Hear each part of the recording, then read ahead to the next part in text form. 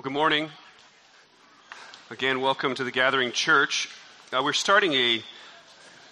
finishing up the book of Ephesians here, and we are looking at spiritual warfare for the next 3 Sundays. And so I have some books to give away.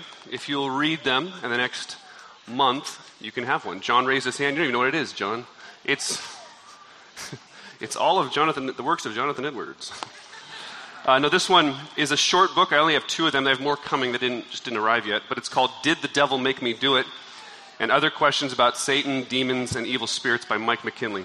Great, short, easy read. One for Tim and one for Dave Templin. If Zach, will you come on these out, please? Tim Buckingham, David Templin. And this one is by Thomas Brooks, a little bit bigger. It's called Precious Remedies Against Satan's Devices. Brooke gets one. Elizabeth Hall. You can't do that? I can. Nathan Edmonds, here. Why don't you here you go. Take care of it. But Brooke does get one.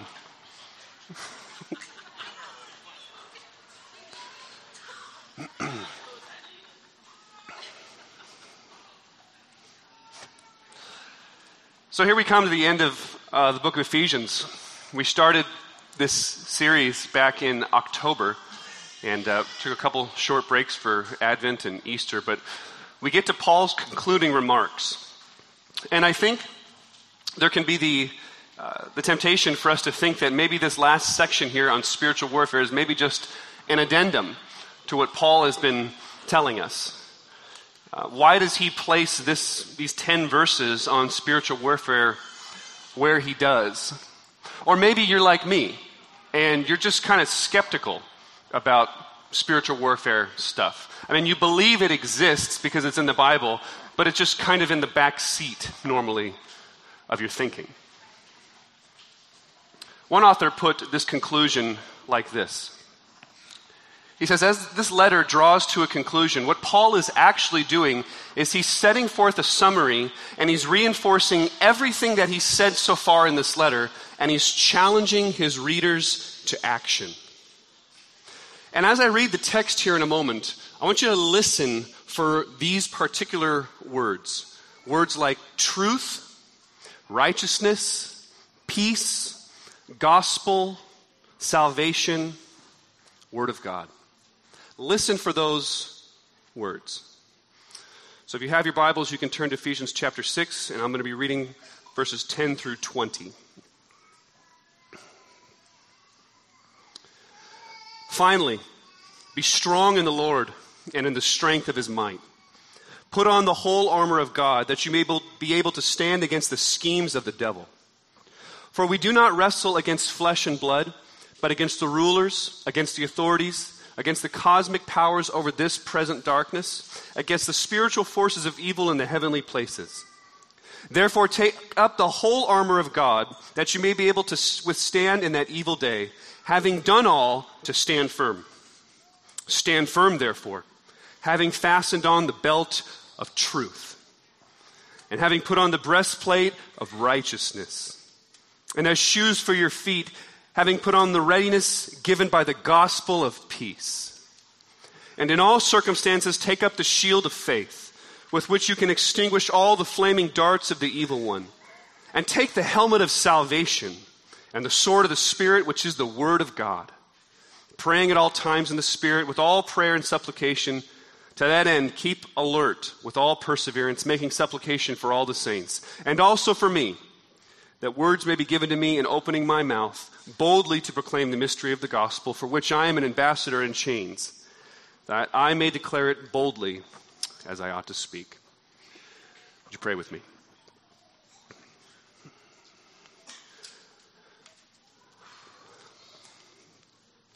Father, we come to you this morning as your people. And so many of us are desperate to hear a word from you.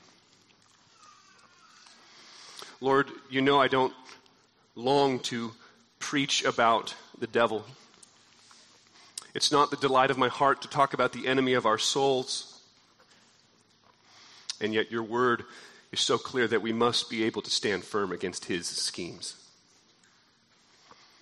Would you help us this morning, Lord? Would you open our eyes to behold marvelous and beautiful things in your word? Would we be changed by the truths of the Bible? And Lord, I pray a prayer for myself that you would help me. We ask in Jesus' name, amen. Those words, truth, righteousness, peace, gospel, salvation, word of God, are words and ideas that are throughout the entire book of Ephesians. Paul is not introducing something new to us in Ephesians chapter 6, verse 10 and following. He's recapitulating and he's just reinforcing what he said the entire time. If you remember what the book of Ephesians is all about, you remember that these words are central to Paul's message to us. Let me just read a few of them. Ephesians 1:13 says that in him you also, when you heard the word of truth, the gospel of your salvation, and believed in him, you were sealed with the promised Holy Spirit. Good news. Paul tells us in Ephesians 2:5, he says, even when we were dead in our trespasses, he made us alive together with Christ. By grace you have been saved. Later on in Ephesians chapter 2, verse 15, he says that he might create in himself one new man in the place of two, so making peace, and might reconcile us both to God in one body through the cross, and thereby killing the hostility. And he came and he preached peace to you who are far off and peace to those who were near. Ephesians 3 says, to me, though I am the very least of all the saints, this grace was given to preach to the Gentiles the unsearchable riches of Christ. And in Ephesians chapter 5, he says that the husband is the head of the wife, even as Christ is the head of his body and is himself his Savior. Husbands, love your wife as Christ loved the church and gave himself up for her. That's what this book is all about.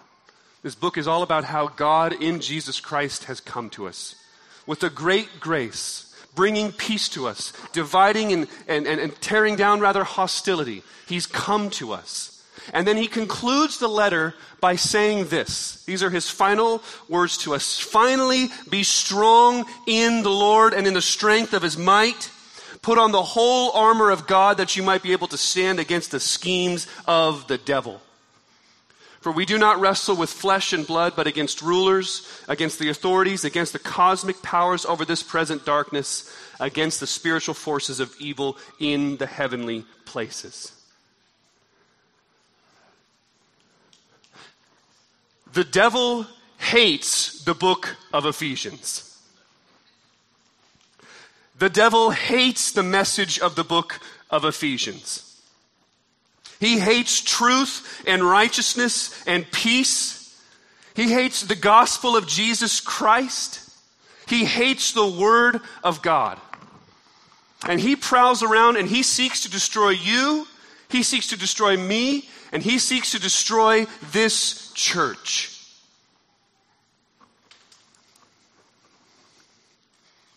So Paul tells us, after this glorious, wonderful, beautiful letter, stand firm against his schemes. You know, the problem is that we live in a modern era. And in a modern era, we have what philosophers call a closed system. And a closed system means that we only believe that which can be measured, we can taste, we can touch, we can smell, and so on. We live in a system that's called naturalism. That's what the world around us believes. The notion of supernatural or the notion of the spiritual forces are just foreign and absent to the modern mind. And I think that mentality to some degree has crept into the church. It's crept a lot into the church, actually. I confess it's crept into my own thinking. As I said at the beginning, I believe it's there because it's in the Word of God, but it's really only like this little sliver over here in my box, where a little light is let in. Oh yeah, there's spiritual forces. We live in this present darkness, and so on. But I so quickly go back to thinking about what I can taste, touch, measure, and so on. But there is an enemy.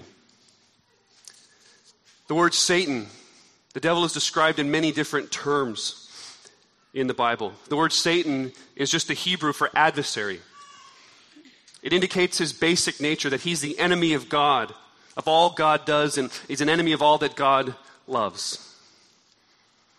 In the New Testament, he's called the devil, which means that he's a false accuser, or he's a slanderer. In Matthew 12, the Jews refer to Satan as Beelzebul, which means Lord of the Fly, which is one of the false gods of the Philistines. He's called the tempter in 1 Thessalonians. He's called the wicked one in the Gospel of Matthew. He's called the accuser of the brethren in Revelation chapter 12. In John's Gospel, he's called the ruler of this world. In 2 Corinthians 4:4, he's called the God of this age. Ephesians 2:2 calls him the prince of the power of the air. 2 Corinthians 11:14 says that Satan transforms himself into an angel of light. That description means his capacity and his inclination to deceive us. He masquerades. In this book here that I handed out,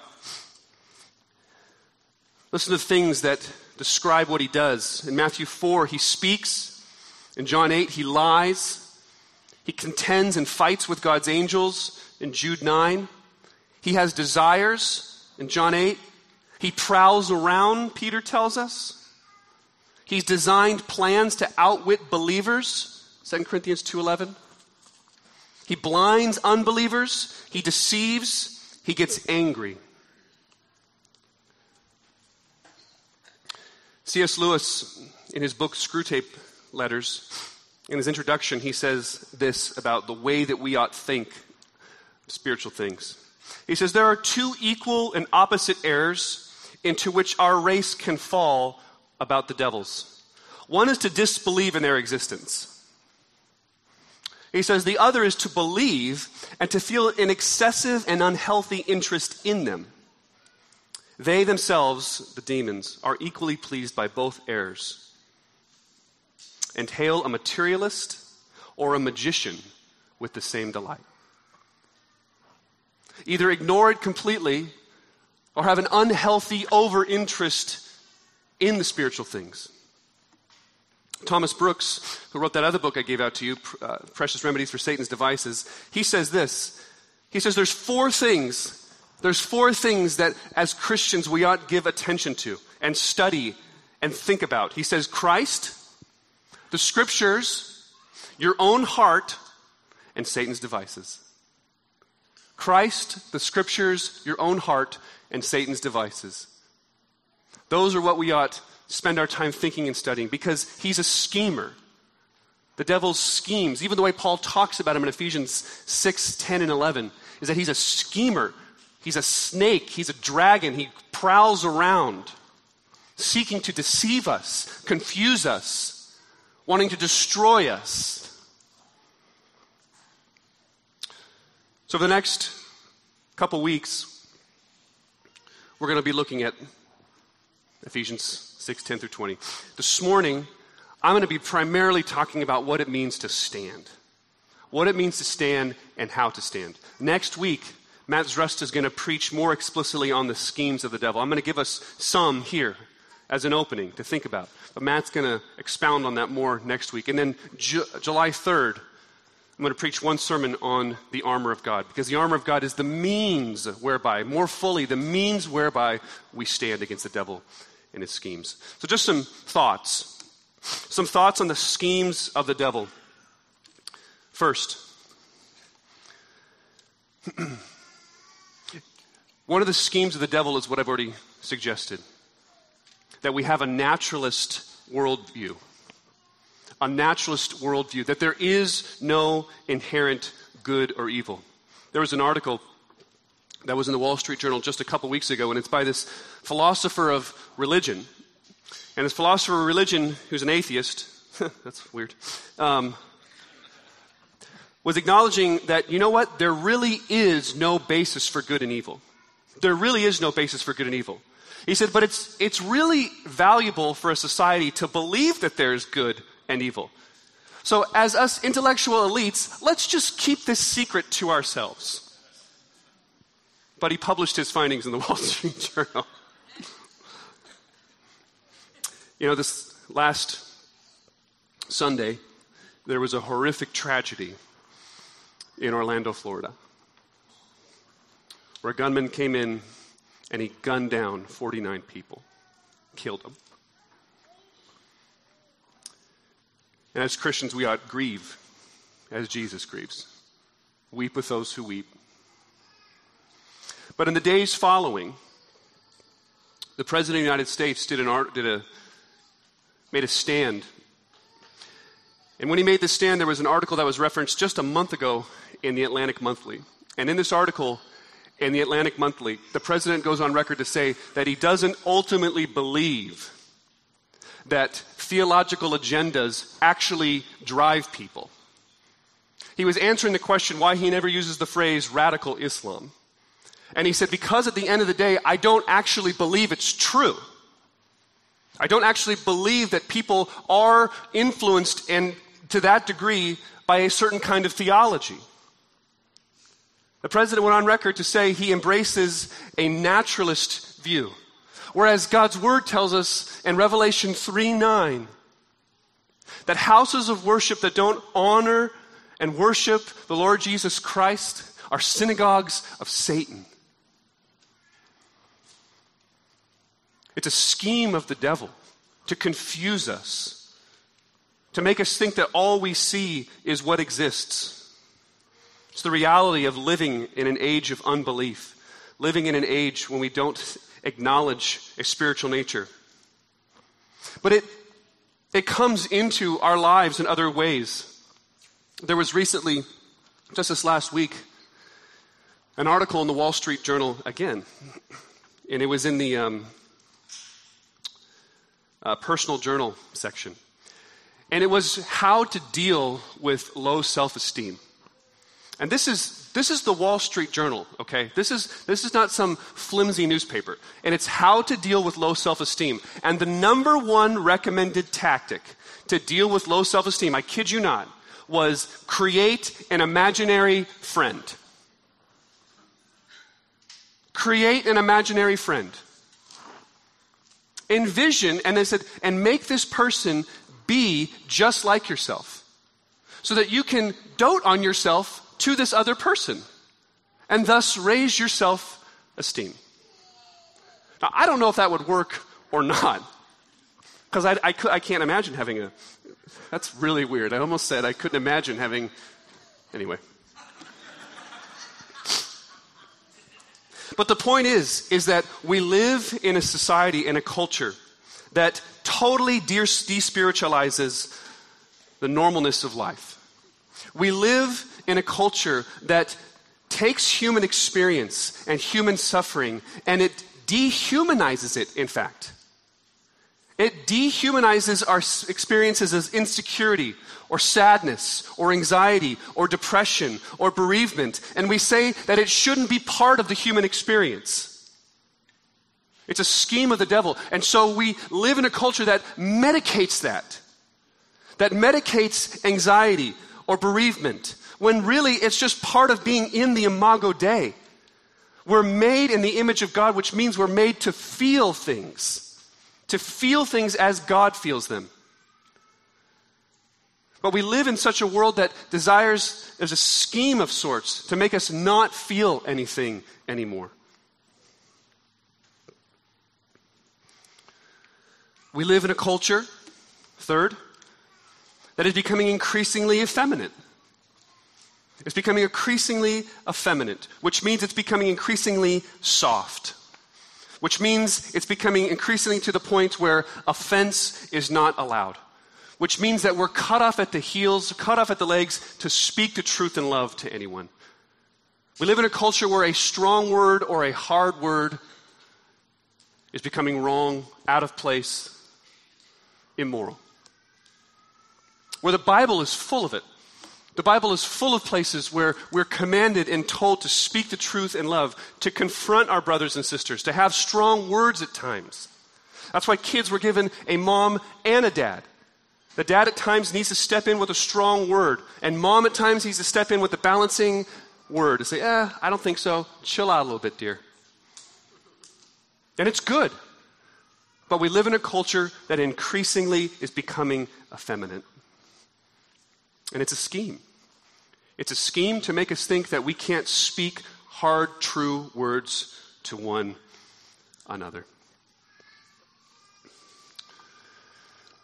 So what are we to do?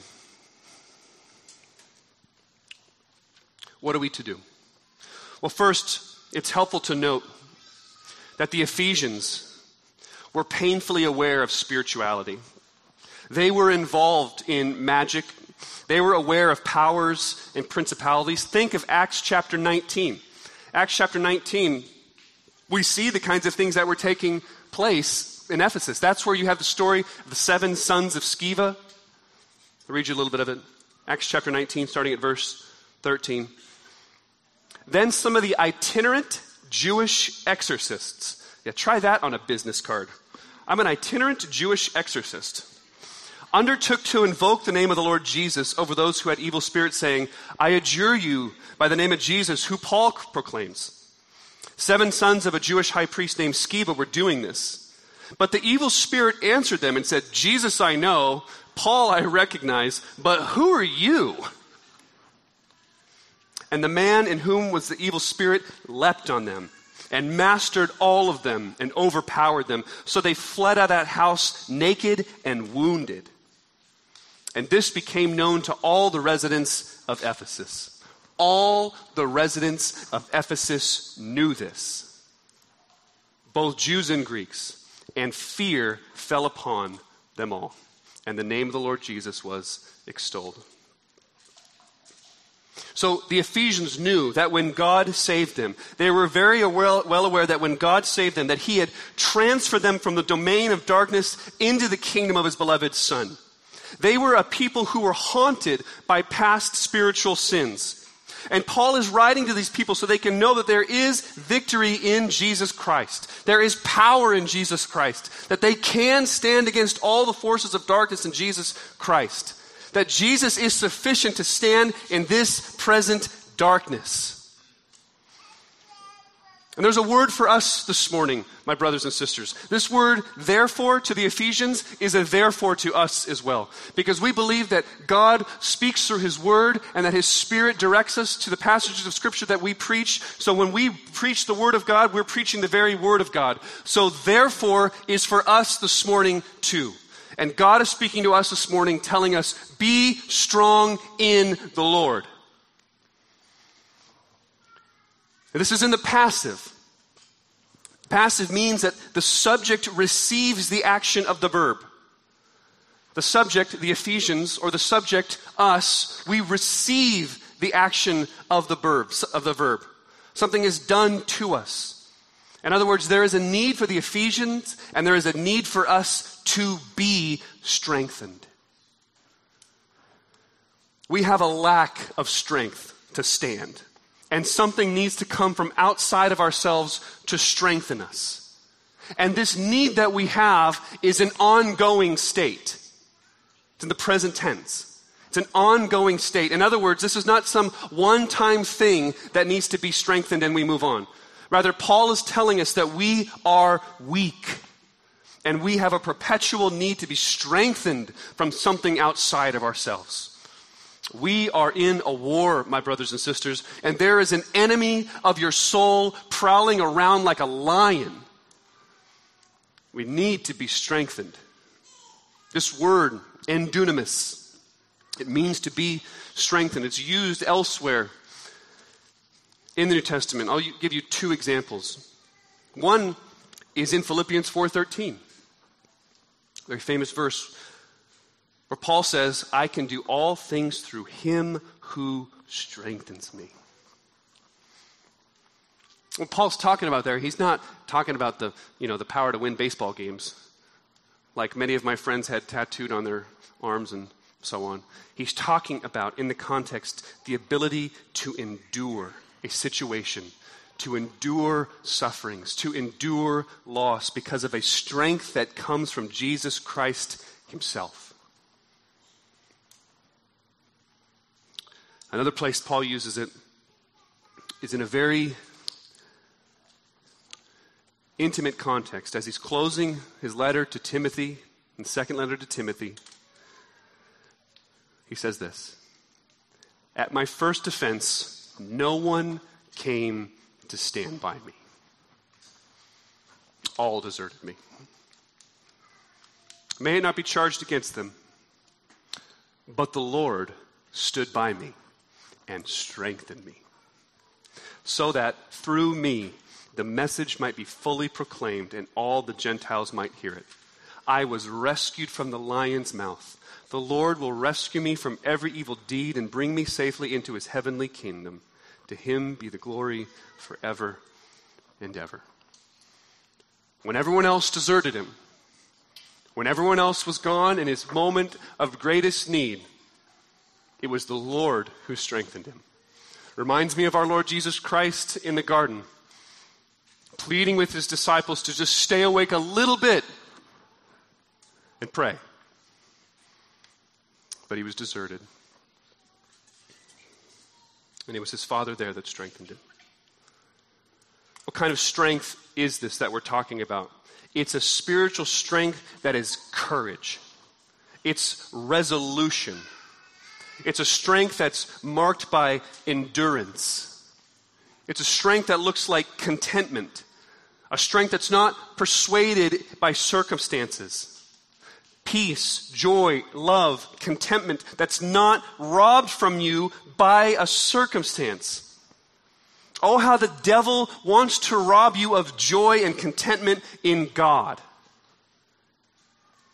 He's a liar and a deceiver. He's an enemy that wants you to think, is God actually good? That's what he says to Eve in the garden, right? Is God actually good? And when the circumstances of life, when the waves of life, when the storms of life come your way and come into your life, when the unexpected happens, when the storm blows, it's the liar, it's the deceiver, it's the schemer who comes in and says, is God really good? If so, why is he holding back on you then?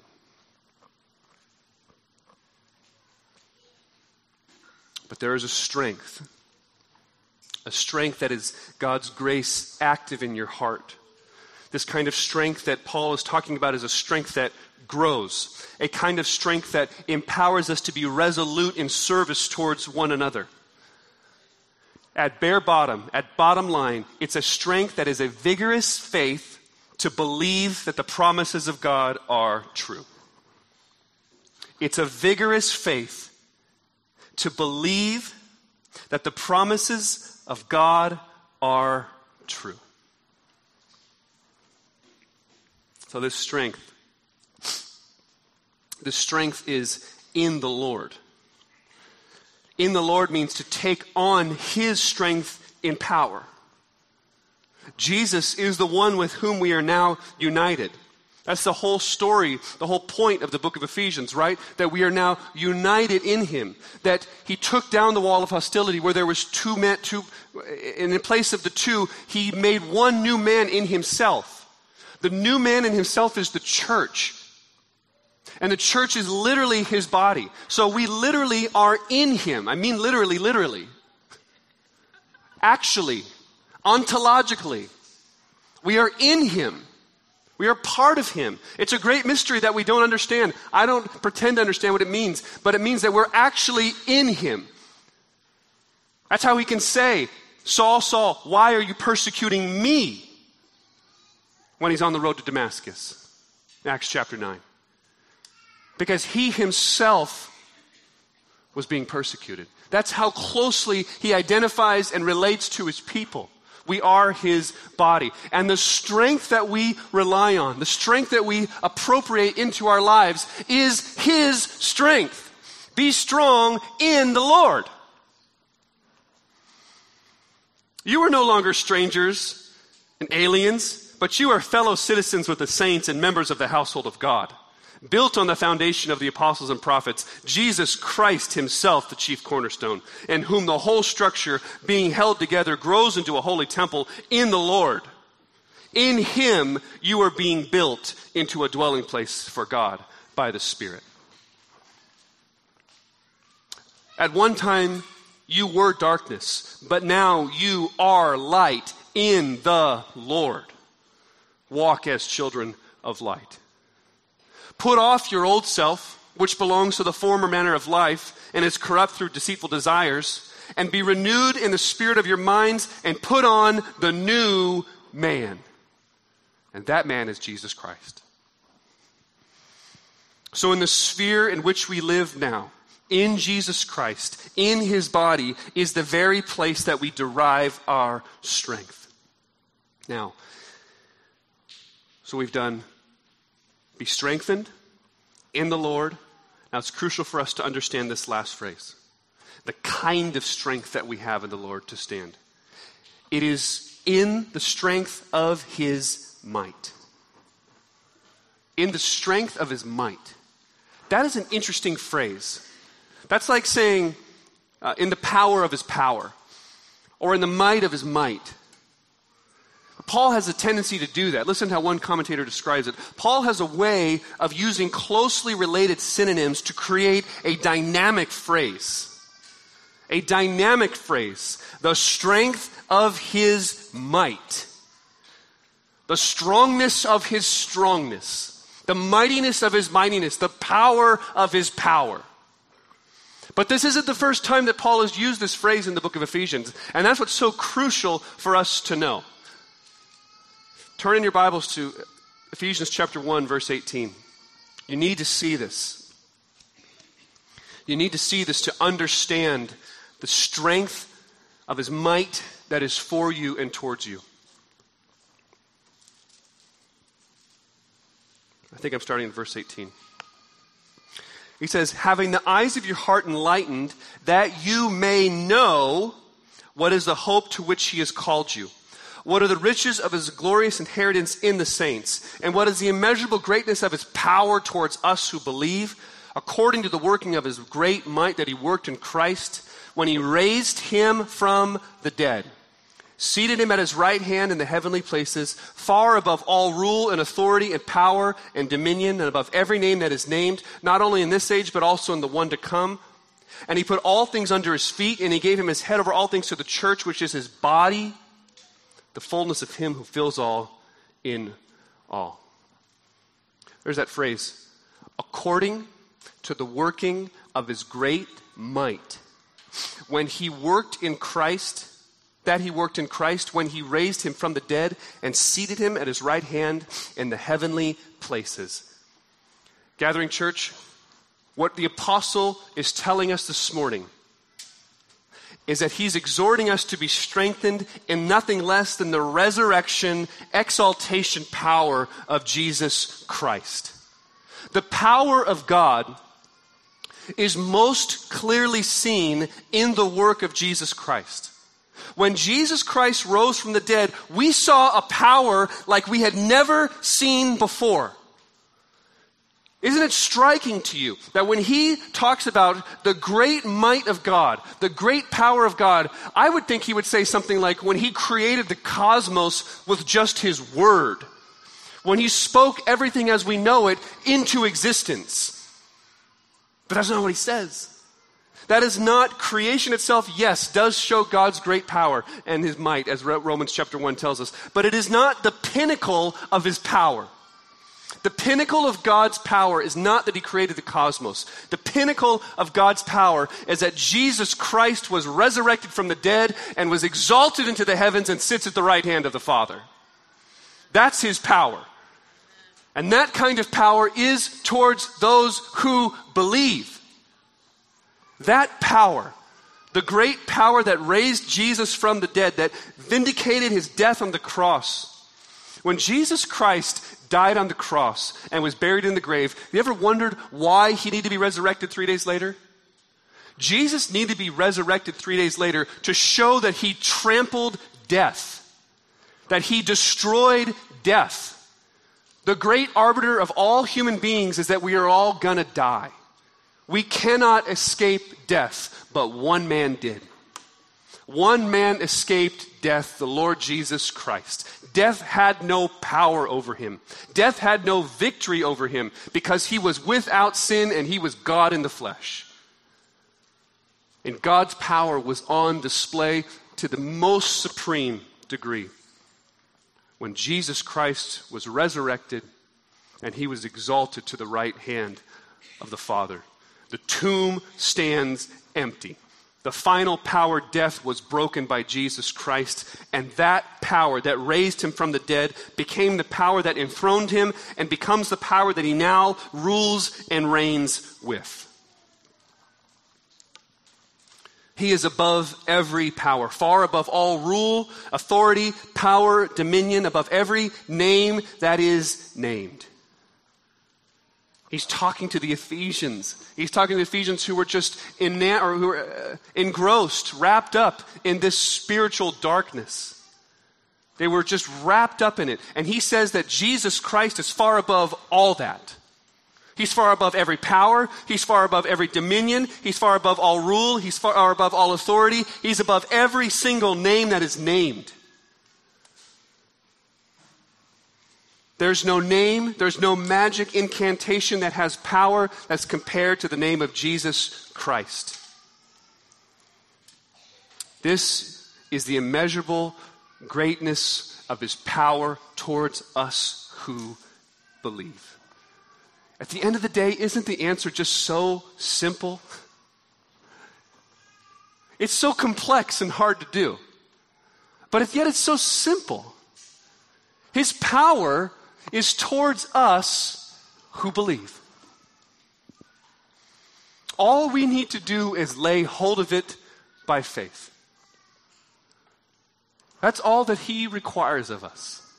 To feel our weakness, to know we're weak, and to find our life in him. Find our strength in him. Towards us who believe. Do you believe? Do you believe this morning? Does it engender faith in your heart this morning? Does it spur you on to trust him more?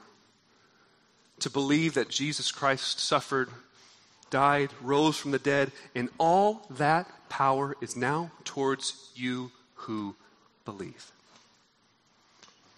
This is good news, my friends. This text says, in this age and in the one to come. Gosh, I'm so tempted to only think about the one to come. The age when God's kingdom comes in its fullness, when God unites all things in himself. But Christ, it says, Jesus has already triumphed over the powers.